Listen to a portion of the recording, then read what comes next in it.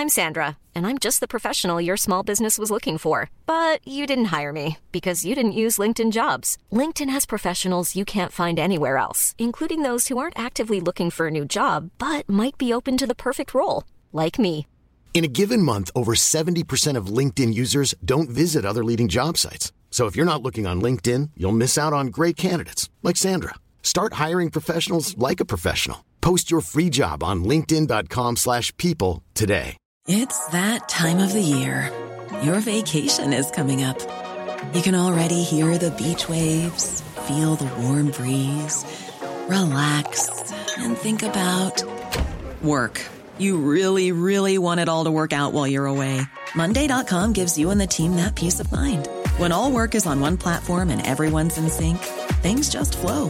Wherever you are, tap the banner to go to Monday.com.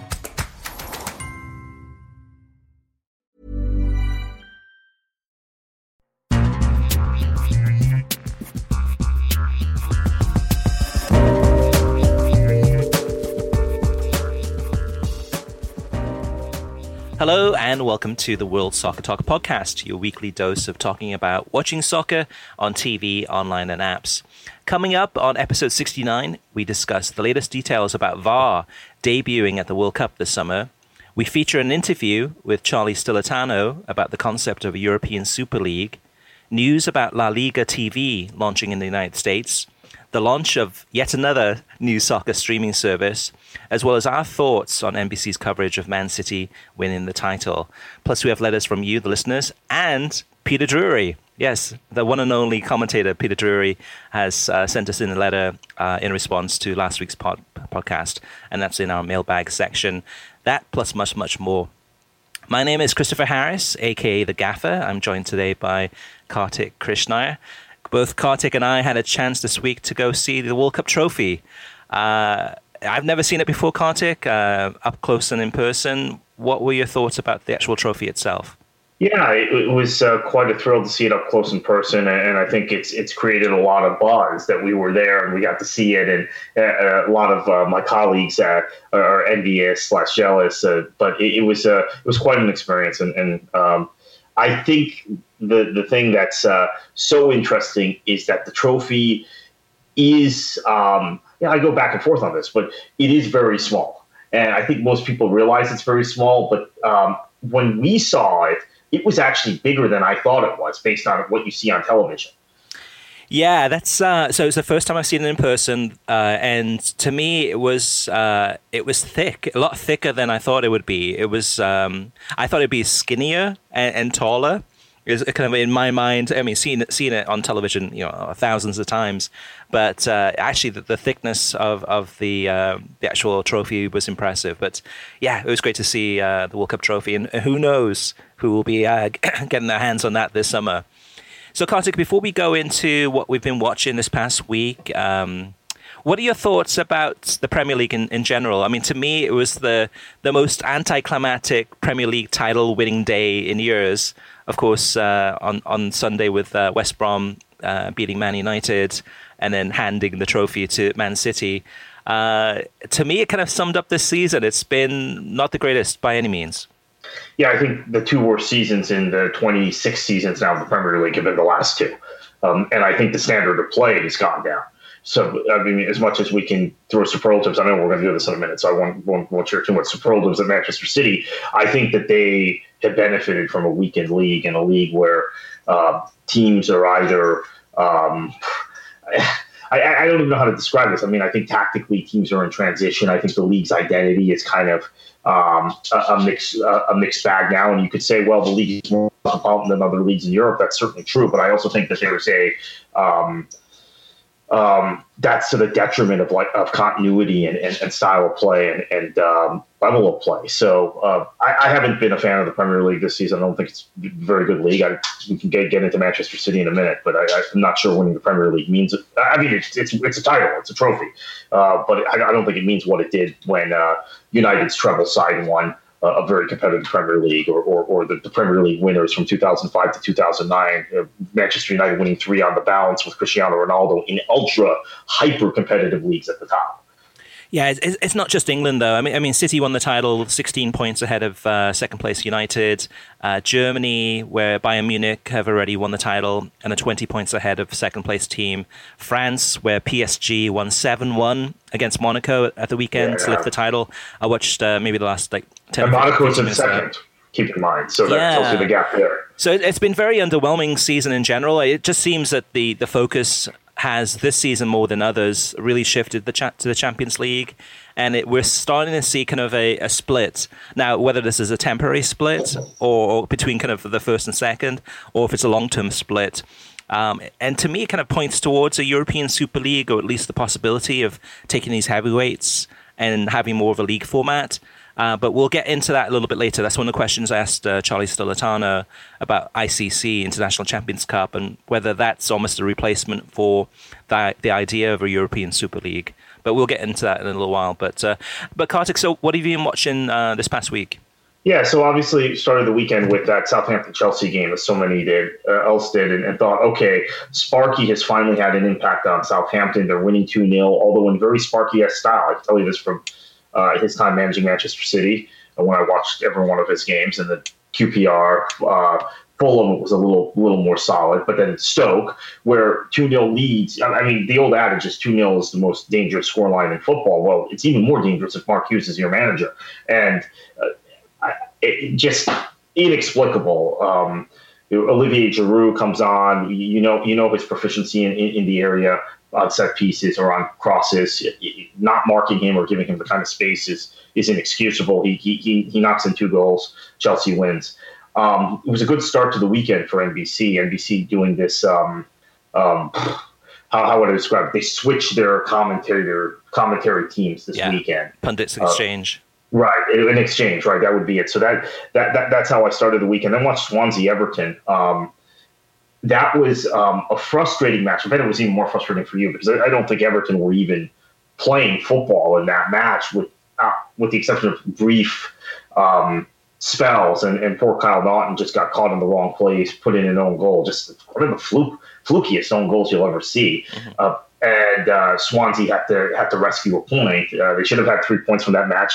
It could be 2 points. And Chris, this is very near and dear to your heart. It could be 2 points that cost them, that they didn't get, that they should have gotten from that match. It could be. It's to me, at the end of the day, I'm happy with the points, because actually towards the end of the match, it looked like Everton could have got a winner in this one. That was the first time Everton looked good in the game. Yeah. Actually. So at the end, I was really nervous, but definitely 2 points dropped. But they created more of the chances. I'm okay. I think in terms of the way that they're playing, the confidence is good. They just need to keep on getting these points, even if it's a point here, a point there. It adds up, and hopefully that's enough to cause a bit of a small gap between Southampton and Stoke, and then Swansea above them. But lots of games to be played though still. And I have to say that the thought that Southampton or Stoke is going to get going are based on their pedigree from previous seasons. Obviously, Southampton has finished in the top half of the table the last 5 seasons, I think, prior to this, and Stoke had finished no lower than 9th until last season in a while. But both those clubs have just had horrid years. There's nothing in how either of those teams are playing or performing that leads you to believe that they would get the points to catch Swansea. So you're right. It might be enough that point, but it's just we keep thinking, well, it's Stoke, it's Southampton, it's not your traditional yo-yo team, so they're going to get going at some point. But maybe they're not. Yeah, both Stoke and Southampton remind me of West Ham United under Avram Grant, where they had a season that they actually were playing good football, but they would go 2-0 ahead, and just like Southampton or just like Stoke would end up losing 3-2, and it was just a frustrating season for Hammers, I'm sure, for Iron fans. And it's the same thing with Southampton and Stoke. I'm not going to count them out yet because they're still have some good players on that team that are fighters, but whether or not they show up, we'll have to wait and see. Well, Robbie Mustoe said it the other day on NBC. I lost track of the days this week. They played Monday or Tuesday or one of those days on Goal Zone. It must have been Tuesday because Monday it was still Lee Dixon and Graham. So what Mustoe said is it's hard to see Stoke playing any better than they've been playing, and they're getting draws or losing matches. It's hard to see them actually playing any better than they have. So they're probably done. That's the challenge, because I mean, those players keep on playing at a level. They're fighting, they're trying, and they keep getting like sucker punches. And I think sometimes professional athletes can only go at that level, kind of playing at the high level, even going for it, and then go like, this is ridiculous, because every time we do that, we end up losing these matches. But a lot of it's individual errors, though, whether it's Charlie Adam getting a red card, or it's just it's just simple mistakes, and that's when the pressure's on, and that's what causes teams really in many ways to go down. To me, it's actually, this could be a really interesting relegation battle. We talked about before about the Premier League. The title race has been well and truly over for a long, long time, but this relegation battle could easily go into the final day. You've got Stoke City's playing Swansea on the last day of the season, and of course, other matches too, but this could easily go into the final day. The other thing is Huddersfield. Huddersfield has the toughest record from now to the end of the season. I think they're playing, Chelsea, Man City, I think Arsenal. I mean, all of their games on paper look like they've got no chance of getting any points. This could be a really interesting relegation battle. Hopefully there'll be some excitement there on that level at least. Yeah, that's why Huddersfield, same time as the Swansea match, getting a late winner was just absolutely critical from Tom Ince. Moving on, Liverpool and Bournemouth. Watched that match. That was Derek Ray and Kyle Martino. That was an interesting broadcast, and two really great talents, two of our favorites on this show, working together, and it was crisp. They had chemistry right off the bat. I mean, I'm sure they've done some trial runs, but that was very good. And then Spurs and Man City obviously was a decisive victory for Manchester City, surprisingly, at Wembley. Very comprehensive performance. We did not know it was going to be a title-winning match, so we'll obviously get to that in a minute.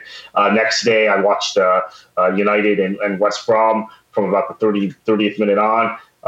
Did not have the level of expectation that West Brom would win, but I have to point out that they've won 3 of their last 5 trips to Old Trafford and have done well at the Hawthorns, also against United. So they're a bit of a bogey team, particularly for Moyes and Van Gaal, but now also for Mourinho.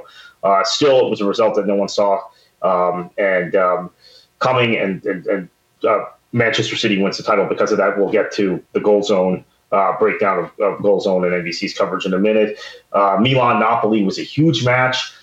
Really felt like Napoli needed 3 points, and by not getting 3 points in this match, by drawing this match, they were out of the title race. Well, lo and behold, on Wednesday, Crotone gets a draw, fighting relegation. They're in the relegation spot right now. They're in 18th in Serie A. Gets a point against Juventus. Napoli comes from behind to beat Udinese 4-2, and now game on. The biggest match in Europe, maybe the biggest league match in Europe all season. In the top league, Juve and Napoli this weekend, this Sunday, from Turin. So that's it's only a 4-point gap in Italy, but I think there's still just this kind of feeling. Okay, Juve is they're gonna play out a draw in this game on Sunday and be okay. I do have to point out though, they still play Inter and they still play either Lazio or Roma after that, Juventus. Whereas Napoli is kind of clear in terms of their fixtures. So.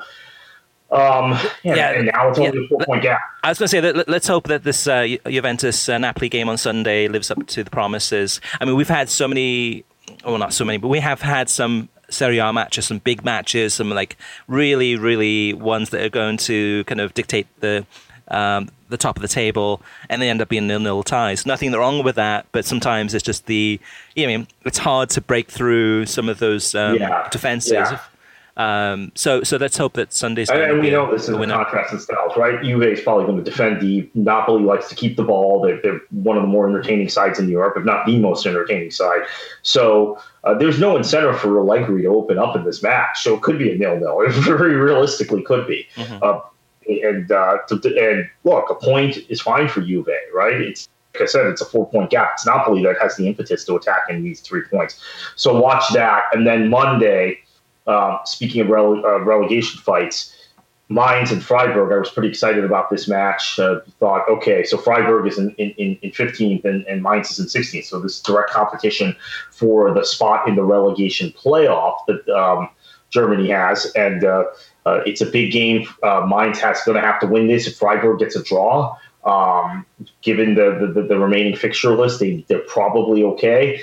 And was a good first half, and I mean, I think everybody knows where I'm going.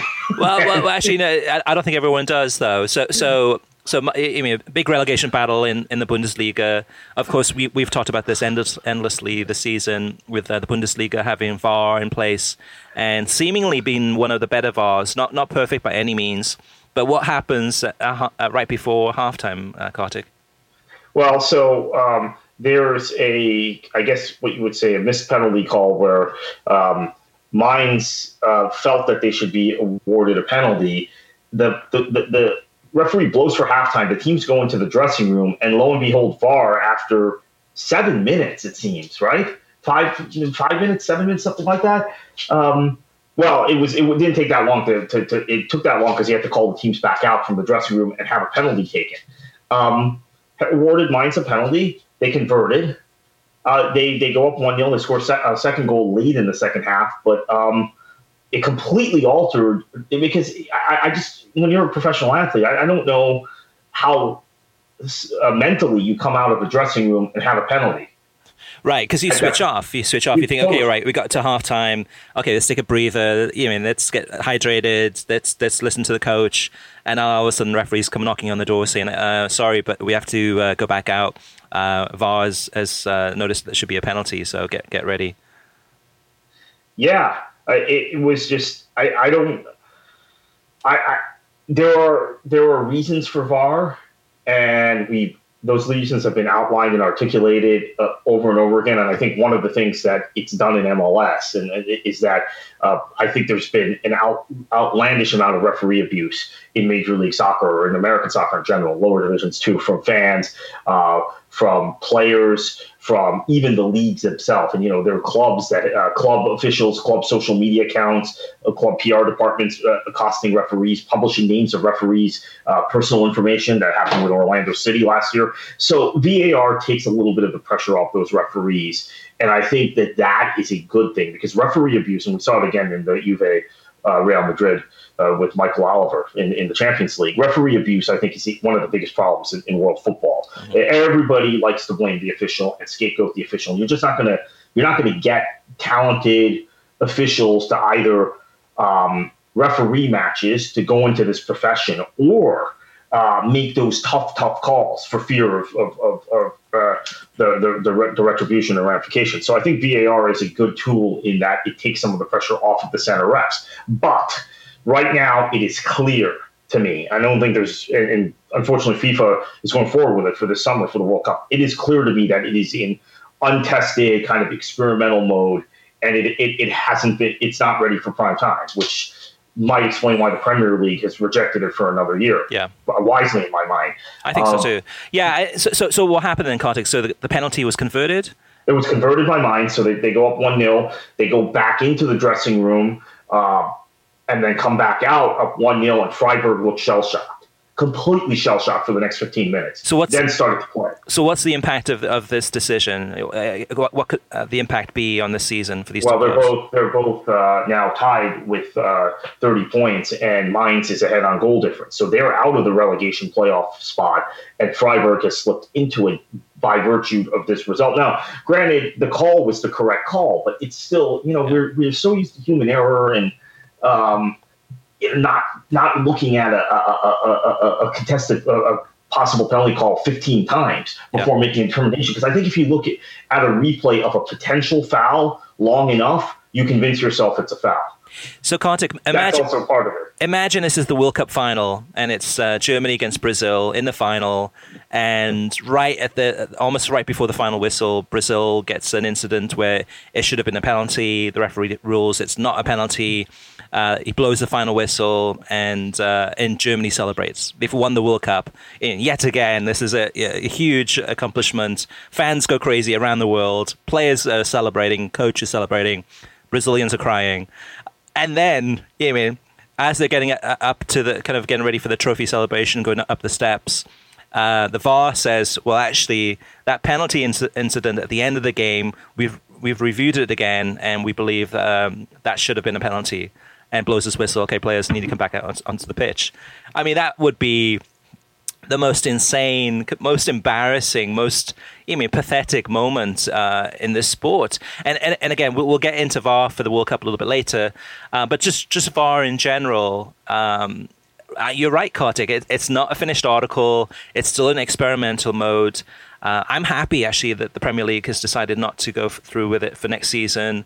I think a lot of that's based on the FA and how the FA screwed it up even worse. Probably the worst examples of VAR were from the FA, so it's kind of unfair in that regard.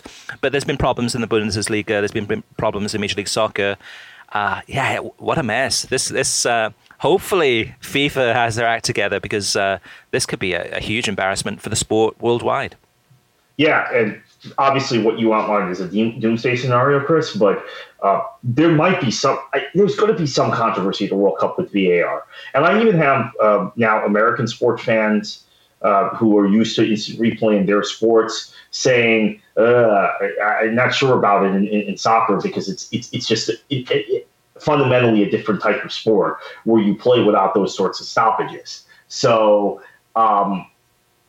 it's mentally, as a footballer, you're trained. Look, if you've grown up with the possibility of all these stoppages as a player, think about it just from a player's perspective.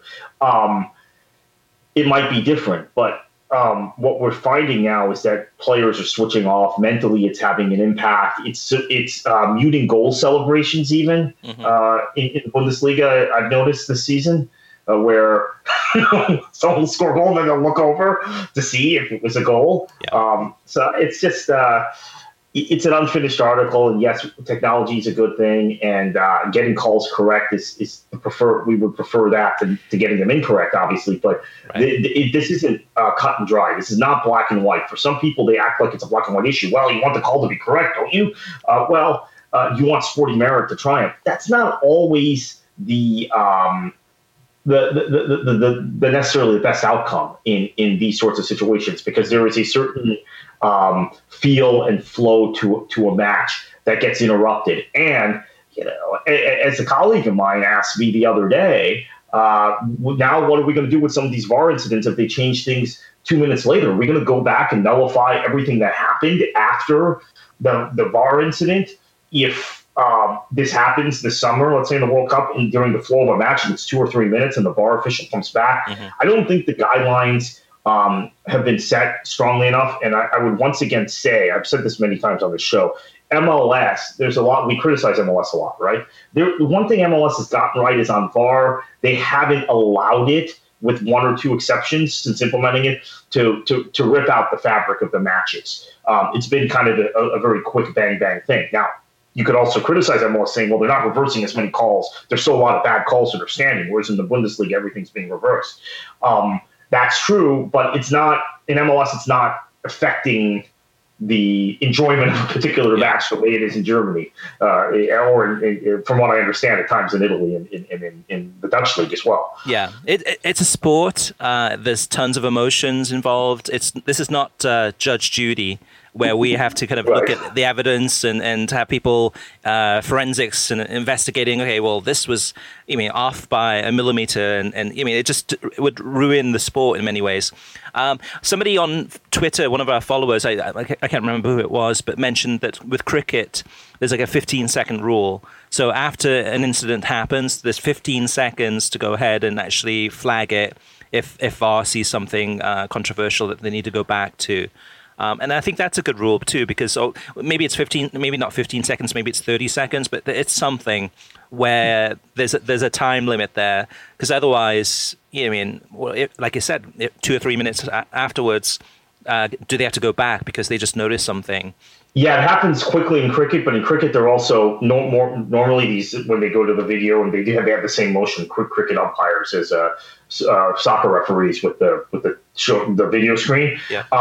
There is a test of like 3 things that they knock off really quickly. I'm blanking out on my quick cricket terminology, but it's done more efficiently in cricket. They don't have those protocols in soccer yet, that they do in cricket. So that's a very good point, an astute point by that listener. Yeah, so let's jump back into the Premier League and some of the other things we've been watching this past week. So I watched the Newcastle Arsenal game on Sunday morning. This is really a joy to watch. This was as a neutral, a really entertaining game. Newcastle were up for it. Arsenal, in spells, were playing some great football. And John Joe Shelvey was on fire. I mean, just like long range passes, like 40-yard passes, just pinpoint. Not even just him, but Ayoze Perez having a great game too. And what an incredible achievement by Rafa Benitez this season. They're in the top 10. Yeah. Looked like they were going to go down, and with limited resources. And actually, it was perfect timing, too, because you had Lee Dixon there in the studio to give his analysis of Arsenal's defensive mistakes. Yeah. So that was perfect. I mean, just to have him, you could tell that, emotionally, he's upset, but he was able to kind of just share some of his insight about just kind of juvenile, like high school soccer type of mistakes in the defense there for Arsenal. Now, it's interesting, Kartik, because when I watched this weekend, I missed most of Saturday's games. Again, my kids had soccer games, so I was on the run. But Sunday I had more time to watch most of the games. But it was interesting, too, because I don't know if it was the time difference. I mean, with the games starting a lot earlier in the day in the US than what, say, Lee Dixon or Graham Lasoa used to, rather than, say, later afternoon or evening kickoffs. But they seemed a little bit kind of jet lagged, but also a little bit tired.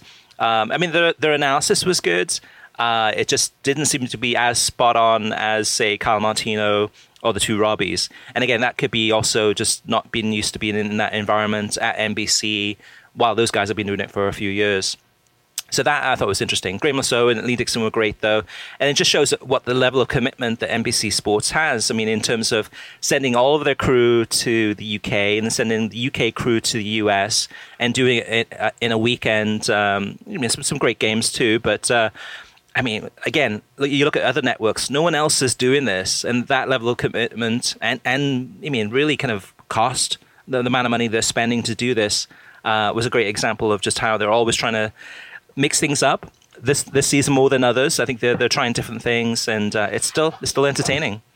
Even more so, Kartik, actually, and this is a good example. So after the Newcastle Arsenal game, I was like, you know what? I'm thinking about switching over to watch, I think, the Schalke game, the Schalke Dortmund game. And I was like, oh, I should mention I watched that game. I was switching back and forth. That's what I knew I'd forgotten the game from Sunday. I watched that, and just real quickly, Dortmund is a mess right now.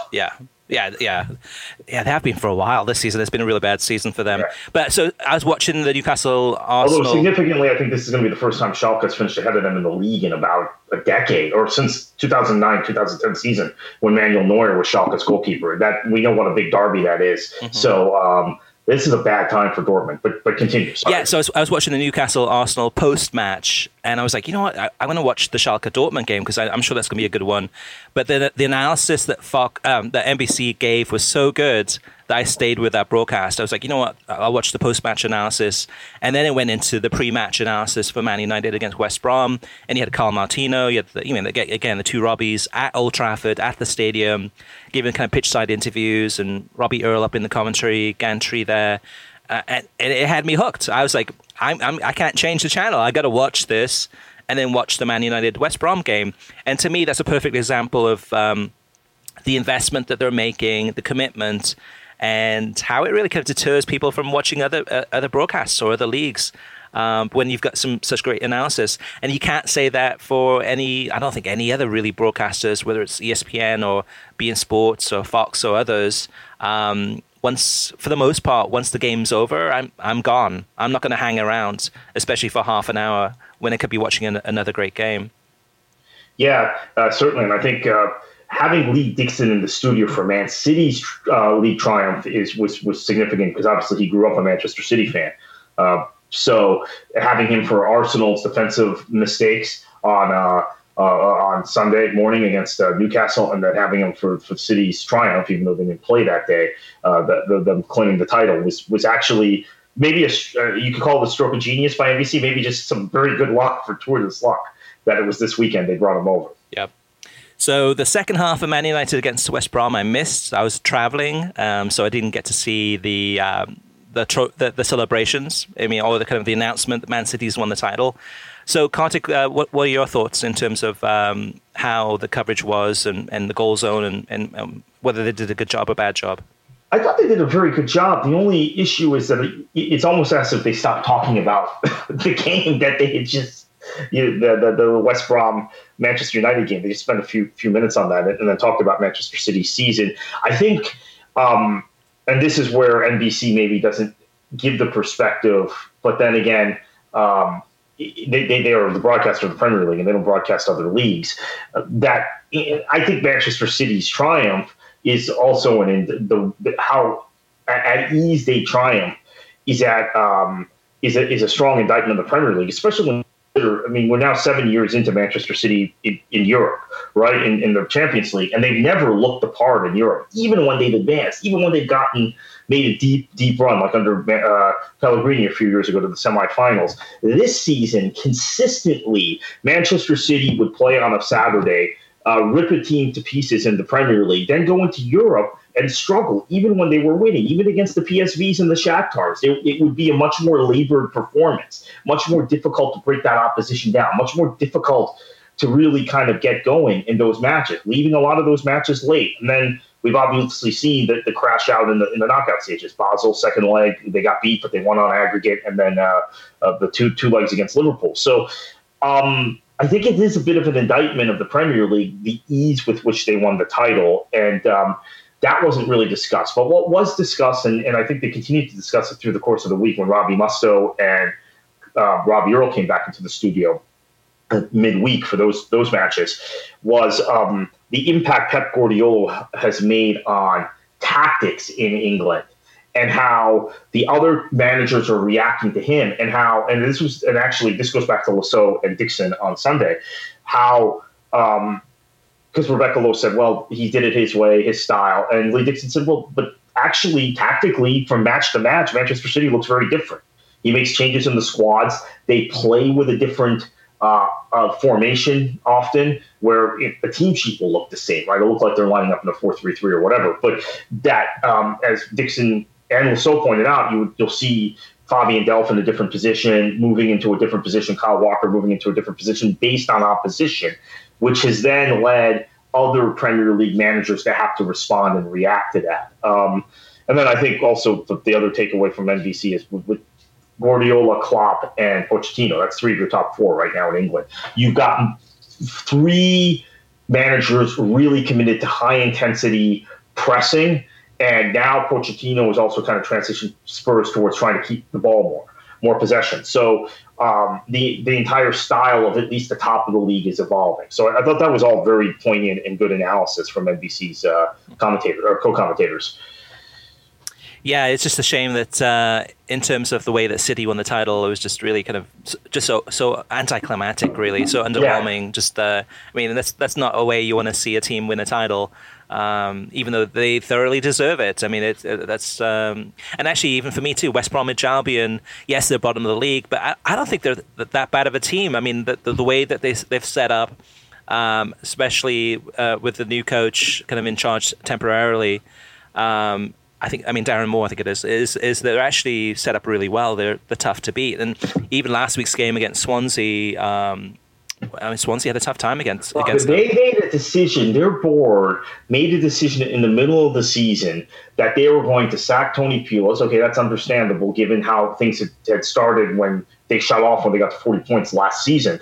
But replace him with a manager whose style and philosophy was diametrically opposite. And so you bring Pardew in, who has a style associated with him. I know a lot of people deride Alan Pardew, but he actually is kind of one of the more attacking British managers.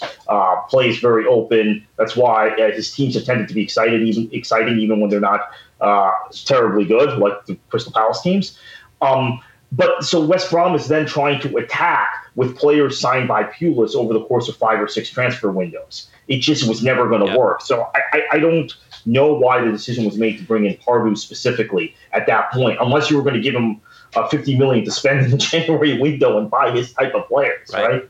But that's the thing about West Brom and Stoke. I think both of the sets of supporters for those teams would say, okay, well, in the past we've had kind of tactics that weren't the most impressive. There was just more of a defensive mindset for both of those teams. But both the Baggies and the Potters have wanted to play more of an open, expansive, exciting brand of football, which we're now getting, and they've had from buying some exciting players. But it's coming back to haunt them. So I wonder for Baggies and Potter supporters, what do they want? Do they want something? Southampton, because their complaints about Puel were stylistic. It had nothing to do with the results. They finished 8th. Yep. They got to the League Cup final. They should have won that League Cup final. It was Zlatan's brilliance that denied them that trophy. Right. But they waited a month to sack him in the summer. But the consideration, based on what Southampton has put out publicly, was entirely about style. Yep. Well, look at where they are now. Speaking of style, Kartik, on Sunday I watched Atlanta United against NYCFC on FS1. This was one of the most exciting MLS matches I've watched in probably a few years. It was really, really good. The interesting thing about this one, actually a few interesting things about this one is that the sound, the crowd noise on FS1 was better than the ESPN broadcast when I watched it, I think, the week before when they had Atlanta United on.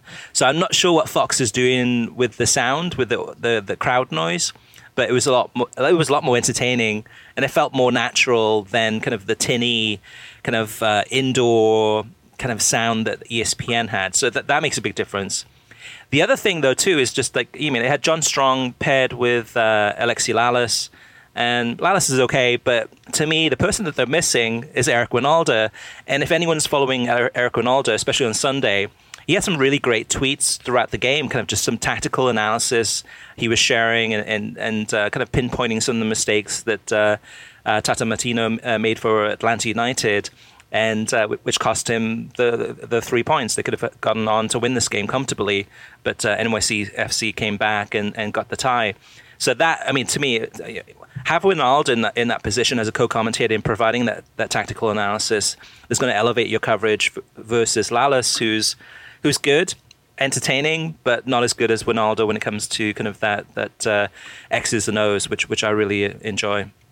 And then Kartik, on Monday, I think I watched the West Ham Stoke game, and God bless Andy Carroll, because that was like about 2 minutes away from Stoke City winning that match, and that would have made some even nervier times for Swansea City supporters. But Andy Carroll gets a late equaliser in that one, and Stoke's hearts and hopes are crushed again.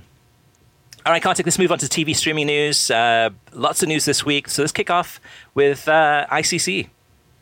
Yeah, so we have the details about the 2018 edition of the International Champions Cup, which will feature matches on 3 continents, Asia, North America, and Europe.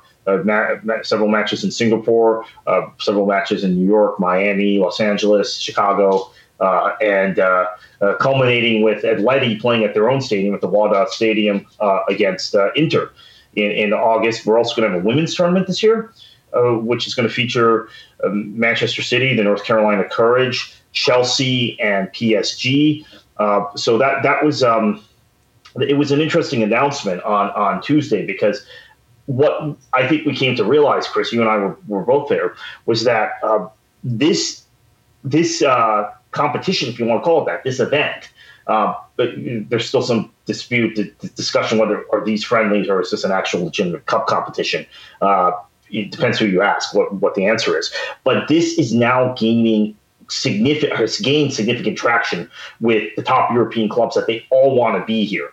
They all want to be part of this in order to either market themselves in the United States or in Asia, or just get really high-level preseason matches before they start their league campaigns and European campaigns in August. So even in a World Cup year, they're able to get 18 of the biggest name clubs on the men's side, and four on the women's side. It's not a World Cup year on the women's side, but it's growing every year. And I have to say, as someone who a few years ago was skeptical about whether this was sustainable, whether this thing was actually being taken seriously, it's really become a massive event, not only in the United States, but I think I just perusing the global media, as I often do, and write for British publications. It's a big event everywhere. Everybody is covering it and taking it quite seriously. Yeah, the takeaways for me were 18 of the biggest teams from around the world. Obviously, most I think they're all European teams. But yeah. I had to scratch my head. I was like going through this 18. I'm like, okay, who's missing? Which big club is missing here from that list? And there really isn't. Those are the 18 biggest clubs in Europe playing around the world. The second takeaway is that each of these teams will be playing 3 games. And the way they're setting it up this season is that it's going to be a league table. So each of those teams plays 3 games. And at the end of the August 15th or whenever it is, it ends. It goes from late July to mid-August. They'll know what the league table is, and they'll know who finishes first. And, of course, goal difference and looking at that. And then whoever wins that title, wins the International Champions Cup, will be awarded that trophy at their first home game of the season. So that I like in terms of the way it's set up. It's pretty straightforward. No complications there. In the past, they have had complications about the way it's been set up. That's interesting, having a global league, because some of these teams will be playing in Asia and not playing in North America. And then I guess another takeaway is the television coverage. So ESPN is back this season again with ICC. You've got most of the games are on ESPN or ESPN2. And there's a couple that are on ESPN News and ESPNU. But for the most part, it's ESPN and ESPN2. I mean, you've got some massive matches. You've got Man United against Liverpool at Ann Arbor in Michigan. You've got Bayern Munich against Manchester City. I mean, you go down the list. They have all of the 4 finalists in the semifinals of the Champions League. This is huge. Now, critics would say, Kartik, well, most of these players are going to be playing in the World Cup, and most of them won't be available to actually play in the tournament. But to me, I mean, my argument is that this is much bigger than just the stars. This is about the clubs. If you're a fan of Manchester United, you're going to watch Manchester United play. And maybe a couple of their players, a few of the star players won't be playing because they're being rested after the World Cup. But you're a supporter of the club, and you're going to go out there and support the Red Devils, or Manchester City, or Bayern Munich, or Dortmund, or you go down the list, or whoever it is. So that's I think the clubs are much bigger than the players, and for a tournament like this, that fits in really well. I'm trying to think if there's any other takeaways I had from this. Yeah, I think that German clubs coming for changes maybe the takeaway, because generally because of when their cup competition begins, they have not been able to come. Now, what I've noticed is if you look at the schedule, the German clubs leave earlier, right. And given the probability that Germany goes deep in the World Cup, maybe even wins the World Cup, you're probably not going to see a lot of the German national team players with Dortmund or with Bayern, but you will see some of their other stars. I mean, it depends how far Colombia gets or Poland gets, whether you see James or Robert Lewandowski. And certainly for Dortmund, there's an assortment of players that are not the Polish. There were Polish players also, but assortment of other players that might be there. So, and I think you're right. In most cases, the clubs are bigger than the names, the individual player names. Now, the one exception to that would be the number of people who want to see Neymar with PSG. That would probably be the exception, and we'll see how that drives interest in potential PSG games. But other than that, I think you're right on that. Yeah, and of course you got Christian Pulisic. So I mean, the Dortmund games by themselves will be some big numbers in terms of the number of tickets sold for those games. Just to see that one player. I mean, that's one example of how a player is almost as big as a club, but that's a little bit different with him being from the United States. And then Dortmund. So after the press conference, we had a chance to talk to Dortmund, an executive and a former player there. I'm not sure about you, Kartik, but some of the interesting points that they raised to me, or that I took away from this, was that they've been focusing on Asia a lot. So almost every summer they've played in Asia. This is the first summer that they've actually come to the United States since 1950 something, when they came to Chicago. That was the only time they've ever come to the United States. So really, it's in the modern era, this is the first time Dortmund's ever come. And what they've focused on is looking at Japan, looking at Asia, looking at China, Singapore, and going there with an open mind in regards to how to kind of connect with communities, with the soccer schools, with the fans. And that was my takeaway, is that they've learned a lot from those experiences, and I've taken those away and probably will use some of those, or will test some of those in the United States. But I know that they're focusing big time on the US. They're coming here after the season. They're coming here for May 22nd to play LAFC in a friendly, and then coming back then for the ICC at the end of July, which is a pretty big commitment. Yeah, and I think that they are behind in the U.S. market.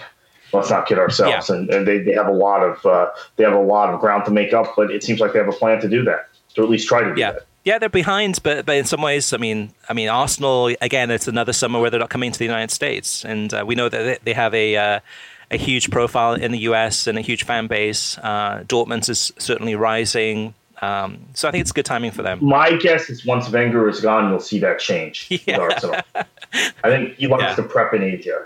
So he liked the prep in Austria before. He wouldn't leave Austria for the longest time, but oh well. All right, so moving on, Kartik. Next up is that former Mexican goalkeeper Moises Munoz has joined has joined Fox Sports broadcast team for the World Cup.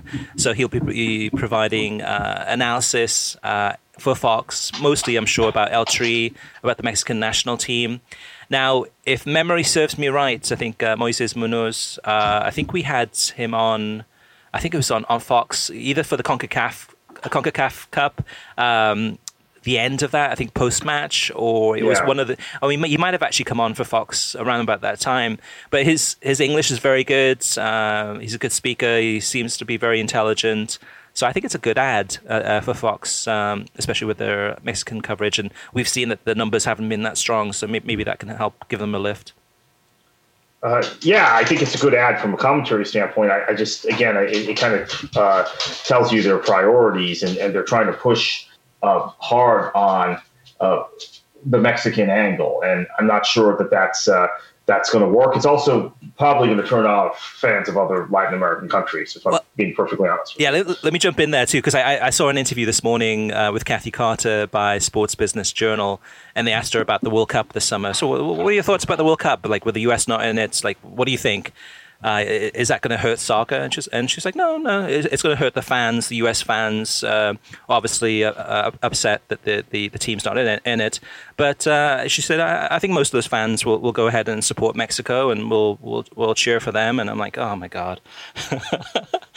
which I don't know. Just you know what I mean? It's such a stretch, and I think a lot of that too. I mean, to me, it comes back to the Sum relationship. Because, I mean, El Tri, the Mexican national team and the U.S. men's national team are so intertwined from a Sum approach, where Sum is promoting and setting up these friendlies across the United States for Mexico, and of course the U.S. friendlies too, and U.S. games.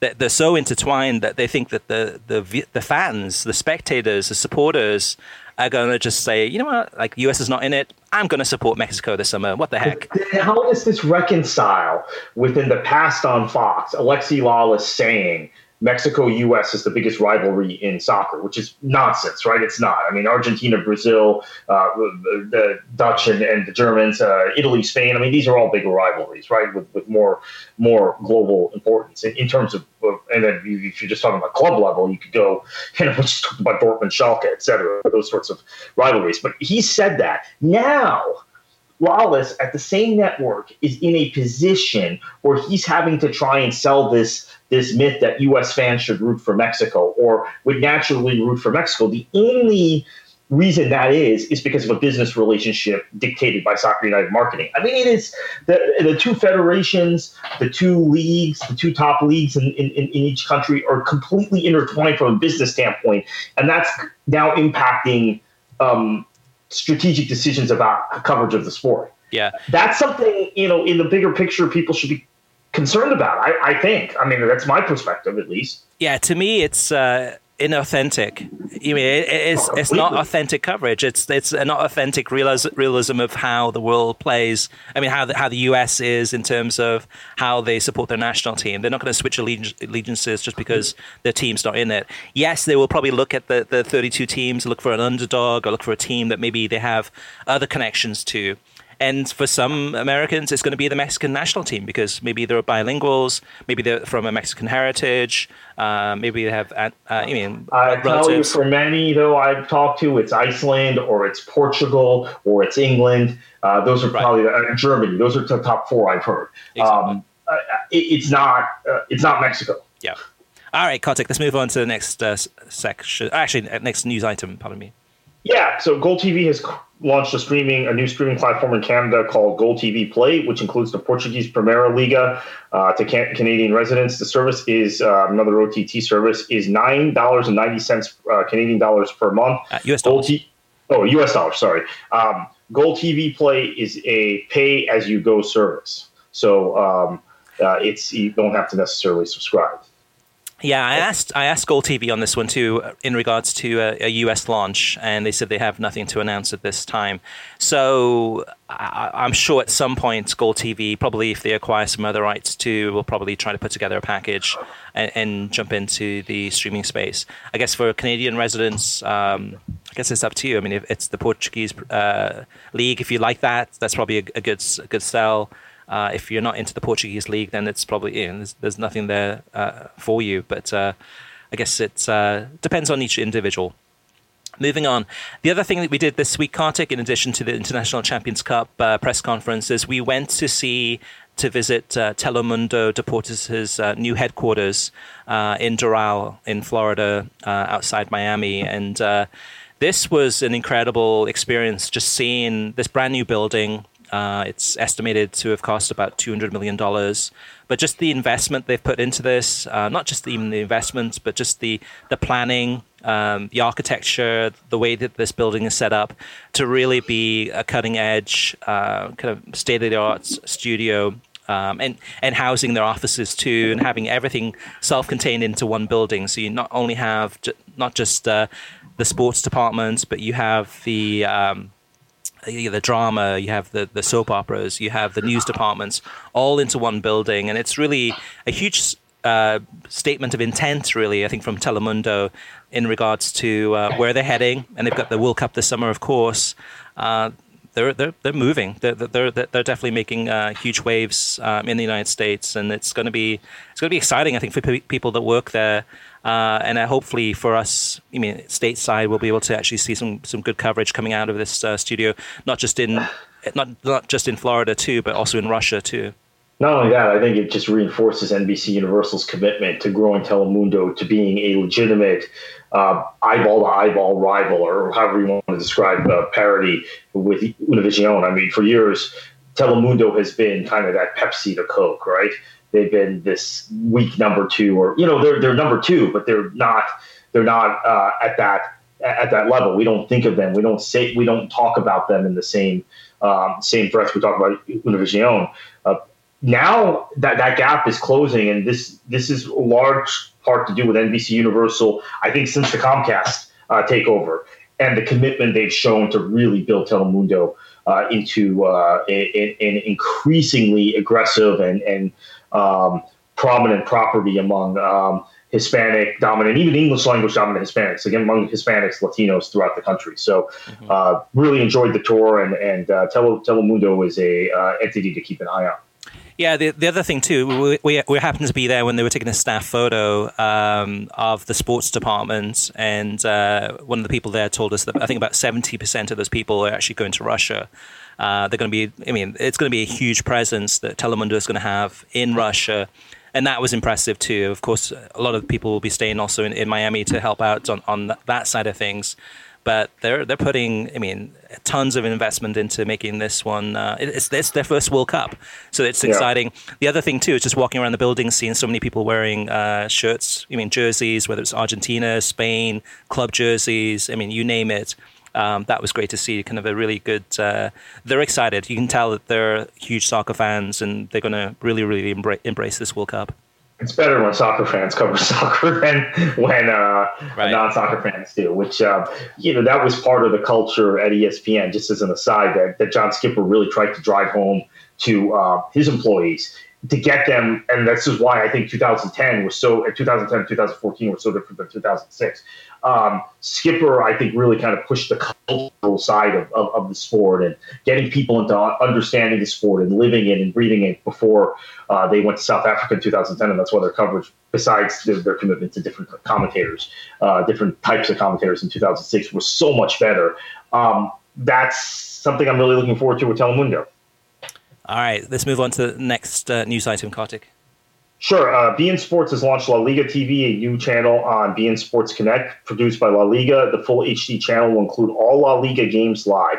It will also feature the core programming of La Liga, an exclusive new studio show analyzing the action before and after each match, twice daily news bulletins throughout the week, and reruns of the current season games. It sounds really good, really interesting, and beIN has launched this. Yeah, I wish we had that for the Premier League on NBC. We have NBC Sports Gold that has some coverage, but not nearly as much as that coverage. That's definitely a huge slam dunk for La Liga fans. And you can get beIN Sports Connect through your cable provider or satellite provider, or if not through there, you can also get it through Fubo TV or iGoal.tv.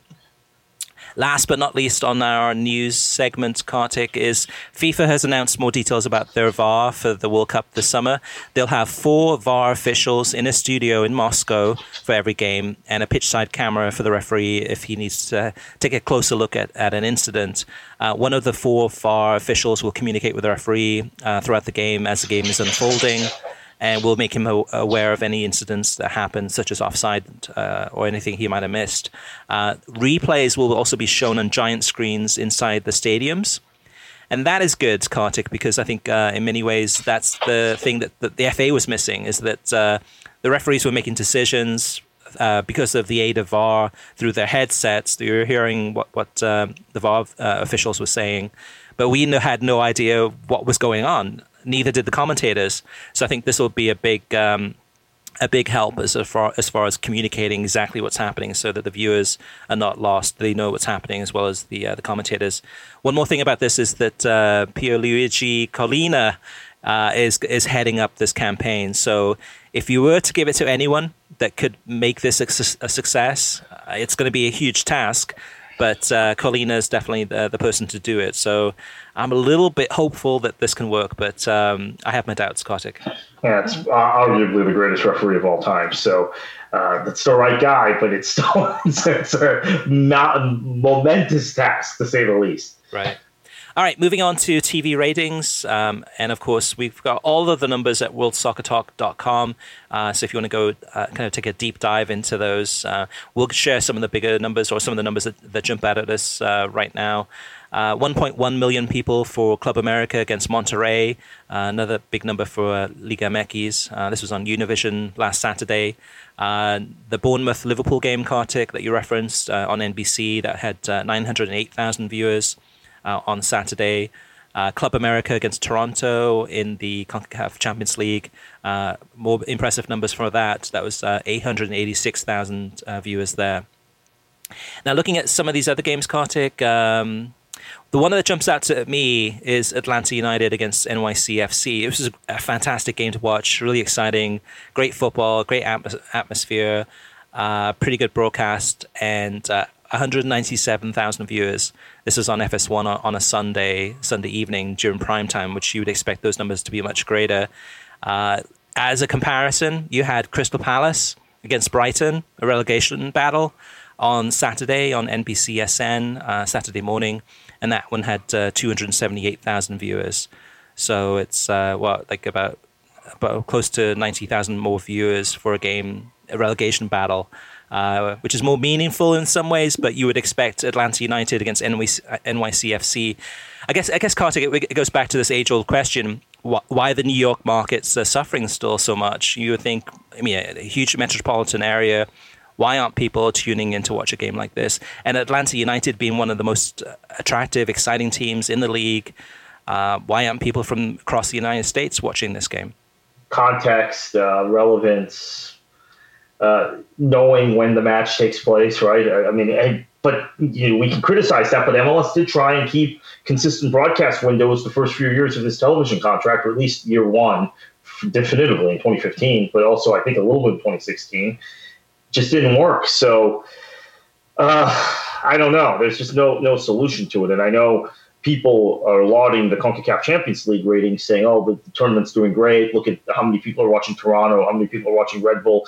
No, they're watching it because of America and Chivas, okay? You could throw America and Chivas out against anyone in this country and get the kind of viewership they're getting. Now, granted, I still think it's impressive because it's Univision Deportes on a weeknight. It's not on big Univision, and it's not weekend matches. But it is because of the competition. It's been great for CONCACAF to have America and Chivas in this tournament this year, advancing deep instead of Monterrey, Tigres, and Toluca, because those Mexican teams don't drive numbers in the U.S. the way the big two do. But as far as MLS is concerned, there's just no change, right? I mean, it's just not. There's no improvement. All right, let's move on to listener mailbag. The first up is somebody by the name of Peter Drury, who's the commentator for the Premier League. And he emailed us. So he listened to last week's podcast, and we talked about the Barca-Roma game that was on Facebook Live, and we had the commentary from Fox. So we missed out on the Peter Drury commentating this match, one of the best probably calls all season long, and we were able to kind of grab that audio and play it. So if you missed it, listen to last week's podcast, because it is an incredible call for that game. So Peter Drury says, thanks for your very kind comments. I completely understand that my style lends itself to the suspicion that it may be pre-scripted. However, please feel free to tell your listeners and readers that perhaps unprofessionally, I hadn't even considered the possibility of Roma winning the tie, and I certainly hadn't prepared any words. Clearly, as you rightly pointed out, it is ridiculous to think that I could have prepared specific words for a Greek scorer. I would never eat or sleep if I took account of every remote possibility like that. This is not being overly sensitive to criticism. Every commentator has to accept that he won't please every viewer. If some people don't like my style, I can live with that. But I'm afraid I have to confess to a lack of premeditation in Rome this past week. Spontaneity still exists. And that sums it up perfectly too, because that's always been the suspicion with Peter. And it's his style, and that's something that just in the last week or two I've learned that that's his style, and it's not that it's pre-written, and it works. Some people love Peter, some people don't like Peter, but it's definitely great to have his feedback. One more thing, Kartik, on this too is that he also mentioned. I won't read it word for word, but he mentioned how much of a difference it makes having the announcer in the stadium to call a game versus calling it off the tube or off the monitor. And he said that there's no way possible that somebody calling the game off the tube or off the monitor could have given a commentary or a call like Peter Drury did, because Peter Drury really was able to describe what was happening, but then describe what was happening off camera. He was talking about the coach didn't know what to do. He's running all over the place. The players are celebrating. The sheer atmosphere in that stadium, just electric noise. And to be able to be in the stadium and to actually explain what's happening and put those in words for the people at home around the world, except the United States, to actually experience and enjoy that's beauty. That's fantastic, and that's something that he said that you can't get when you're calling the game off the monitor or off the tube. So that's a clear-cut example of really the importance of having commentators at stadiums, and I think that's one of the reasons why the NBC's coverage of the Premier League has been so good. Is you've got those guys in the stadiums, as opposed to say John Strong calling it from a studio or an office in Los Angeles, and he's trying to capture their emotion, but you can't quite get that same emotion. Speaking of Peter Drury, there have been a number of fans who've talked to me since the Winter Olympics this past February, who said, they obviously we get Peter Drury and the international feed a lot for Premier League games and occasionally for Champions League and Bundesliga and some other things, but it was great having him as part of the NBC broadcast, pre-game, post-game. Really kind of they like his cadence, they like the way he calls a match, and would like to see him more doing the dedicated U.S. coverage. So he's definitely developed a following in this country. And this goal call, even though it wasn't shown in the U.S., I think it went viral enough that enough American fans of football saw it. And his stock is rising in this country. So next up is Jose, and he posted this on worldsoccertalk.com. He says, Chris, all compliments on this podcast and generally on the way you're running this website. I really don't know of any other place, internet, TV, or radio, where we can find this kind of information about media presentation of the soccer in the United States. Also, after reading some comments on your articles, I have pretty much a clear picture of the subscription versus free TV issue. In the same way that pharmaceutical companies are the biggest beneficiaries of the opioid crisis, ESPN, Turner Sports, NBC, and Who's Next are perfectly exploiting our soccer addiction. They know that we don't have any problems to wake up at 5 o'clock in the morning Pacific time to watch the Sheffield Derby, that we are in jeopardy to be caught by the boss while watching Bosnia versus Lithuania in the European qualifiers, or that we are understanding and enjoy specific British humor of ESPN FC presenters. And lots of us are happy to pay for that addiction. My problem is, where will this stop? And how many of us will be happy with the final solution of this equation? And he said, okay, take the Champions League plus the Premier League plus La Liga plus Serie A plus Ligue 1 plus the Bundesliga, which is 6 leagues, and times $50, looking at the NBC Sports Gold and looking at ESPN Plus, that adds up to $300. And he's right, Kartik. I mean, they know that soccer fans generally have higher household incomes than other sports in the United States. They know that we are addicted, we're hardcore fans, and that we'll grumble about it. But many of us will pay.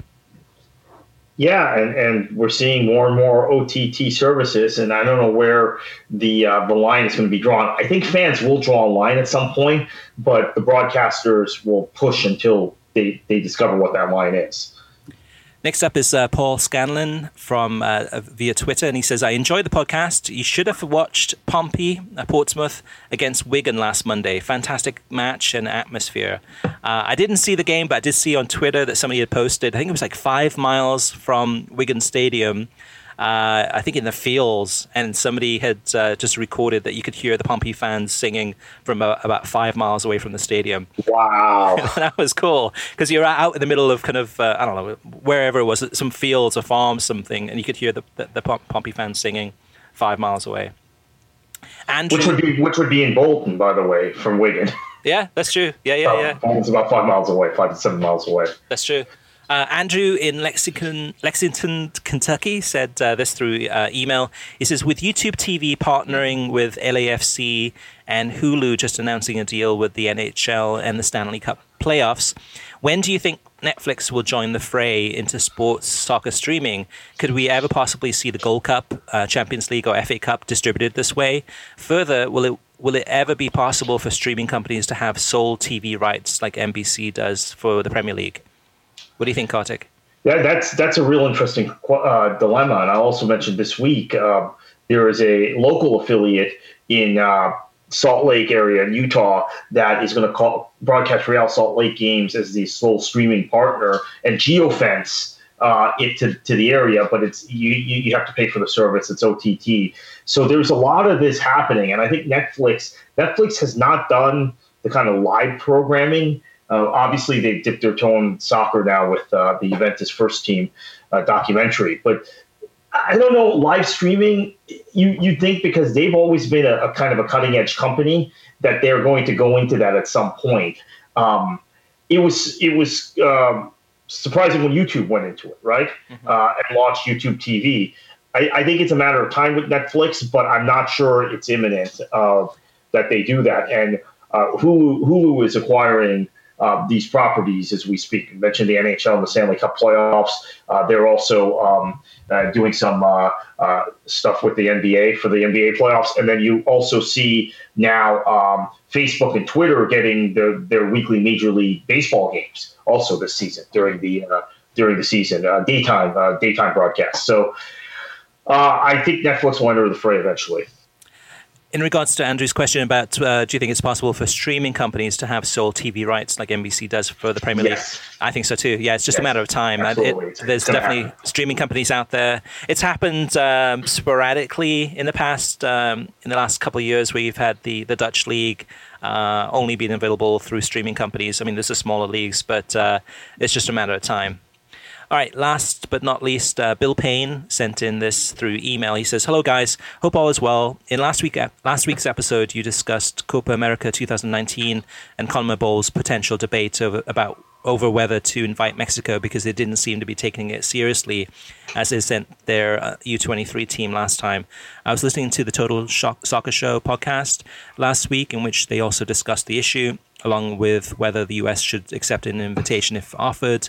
They mentioned that because there is a Gold Cup in 2019, the US and Mexico, along with other CONCACAF nations, are required by FIFA to send their A teams to their home tournament, which almost necessitates that they send a B team to Copa America.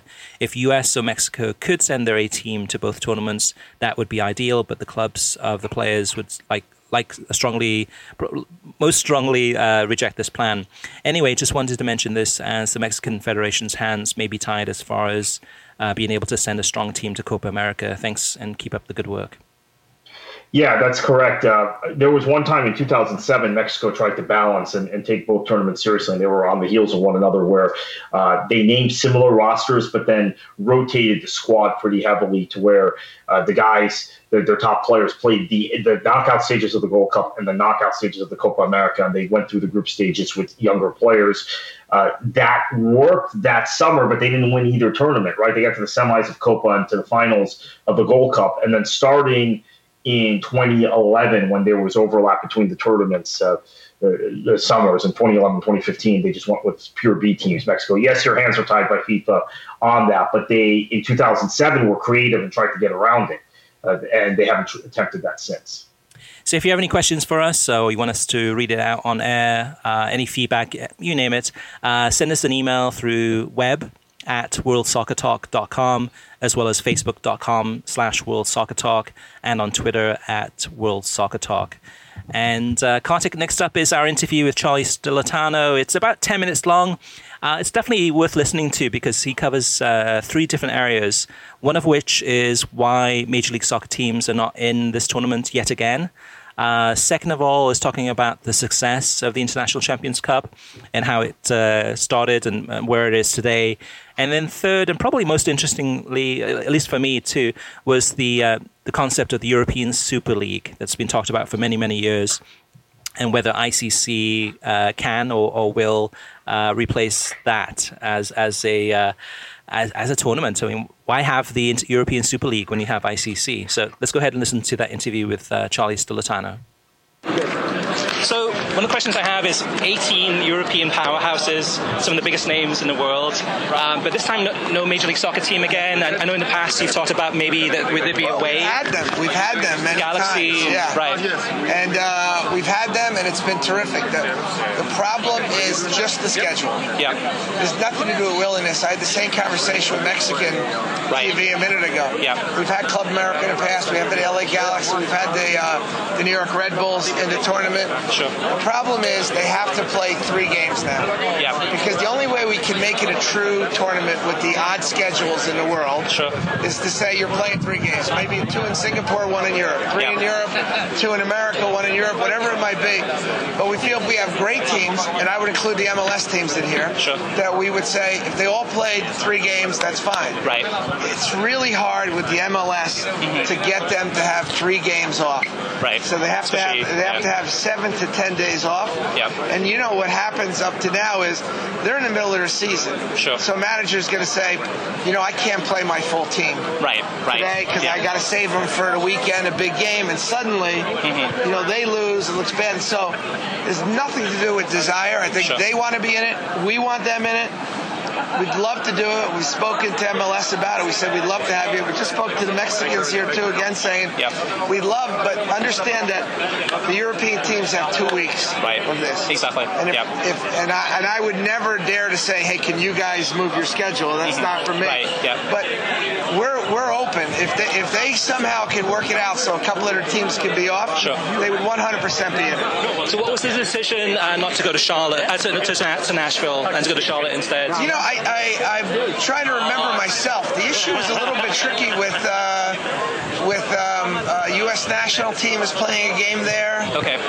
And we were trying to spread out a little bit the games in that sort of, I call it that region, that part of the world. Sure. It wasn't, again, we loved Nashville. Oh, yeah. And you know what was amazing? The players loved Nashville. Really? They loved Nashville. Yeah. And they thought it was just the coolest place, right? Because it's so Americana, right? Yeah. And although Charlotte's an amazing, amazing city, the players love Nashville too. So I think that unquestionably 100% will be there again. This year was just, again, a scheduling issue more than anything. Okay, last question is, ICC has gone from what it was in the beginning, starting off, to what it is now, which is huge. What's it been like kind of being at the center of this experience, this journey, to go from what it started to what it has become and what it may become in the future? Yeah, look, it's gratifying. It really is. I'm humbled by it. You know, I really am humbled by it when teams call me and say, why can't we be in the Champions Cup, the International Champions Cup? And I feel kind of silly saying to them, well, I have too many teams this year. I'm filled up. Right. And I remember back, not long ago, we had to beg teams to come over here. And you had to talk to the manager. Today we got to do this. Come on, you have to show up here for the training the day before. And it was always such a fight. And now teams want to come. And I think that's really a tribute to, I'll probably single out a couple of managers that have been here, have had success. I always point to Sir Alex Ferguson talks about he loved it here from a training environment. Right. And he felt it was the best training environment. We had to convince him, beg him is the right word, to play some of these big teams, because I think the general sentiment was, I'm not going to play big teams in preseason. And I was I was just talking before that I remember going to see Manchester United against the Singapore 11, and Barthez played center forward. Right. So it was clearly a friendly game. And it was kind of almost comical. But it was, I'm talking about the football on the field, but it was an event for Manchester United, more of a festival for people, their fans to see and touch. And I think that was the standard for friendly matches. When we convinced Sir Alex to come here and see these beautiful facilities and have his players away from the media and stuff, he loved it. Right. But then it was really, and he bought into, okay, I'll play these games, if I can say, more because you guys need it and I think it's important to do it. But I think that in 2003 and 4, he still writes about this in one of his books, that Jose Mourinho showed him that you have to start out the season strong. And so in the past, you could afford to play a couple friendly games. Paolo Maldini talks about all the time. We'd start with 10 games in the preseason. We'd play against two local amateur teams, then a Serie D team, then a C team. Then you play one game maybe against a decent A-level team. You know? But Jose's like, no, I want to be hard. I want to do it right away. And Sir Alex said, now, not only is training important, but competition's important. Sure, absolutely. And then the final thing that really changed everyone's mind, I think, was that the next myth was that, well, you're never going to win anything if you go over there. Right. And in 2009, Jose Mourinho had Inter Milan, Carlo Ancelotti had Chelsea, Leonardo had Milan. I can't remember the Club America coach, but they played all over the world, all over the country, LA to New York, and Dallas in between, everywhere in between. And that year, Jose's Inter won the treble, and Carlo's Chelsea won the double. So they went back and everyone said, well, wait a minute, these are the only teams that traveled to America this year and they won everything. So those two events, I think, sort of came together to change people's minds. And again, it's the managers. It's the Sir Alexes, the Joses, the Pep Guardiolas. Pep last year commented it was the best preseason he had had. And so so these are things that are, for us, we take a lot of pride in. Sure. Just one last follow-up question, and that is, in some ways, does the ICC replace the idea of having a European Super League? Because there's been talk about that, but why have it when you have it every summer around the world? Yeah, I mean, right here? People, again, as much as people may have pointed at me and Mr. Ross and stuff in the past, the reality is that's up to the European teams, up to UEFA, up to them. We are people here. Mr. Ross wants to build something. Yep. He wants to build the biggest and best, most prestigious tournament in the world. Mm-hmm. Now, we have a couple other official tournaments that are bigger, sure. And so we recognize that. So we want to be as big as we can be. Right. And I don't know. I think what you're saying is an interesting question. I don't really honestly have an answer. It's a sense of, I think a lot of teams see the value in this and say, wow, this is great. This is enough. Look at all the publicity we're getting. We're in Asia, we're in America, we're in Europe. This is great. Yep. And maybe some teams are saying, well, maybe we can take it further. Yep. Again, that's in their court. Right. And as much as I'd be arrogant, foolish, and a liar to tell you I could control that, Sure. So we just sit here and we're trying to do the best we can. All right, Kartik, so where can listeners find you on the internet? You can find me on Twitter at KKFLA737 and just follow the links from there.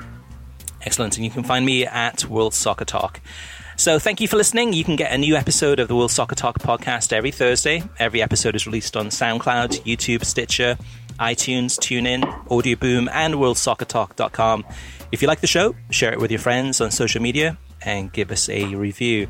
And Kartik, after a long week of lots of midweek games and still lots left there in some leagues around the world, maybe it's more relegation or more battles for Europe.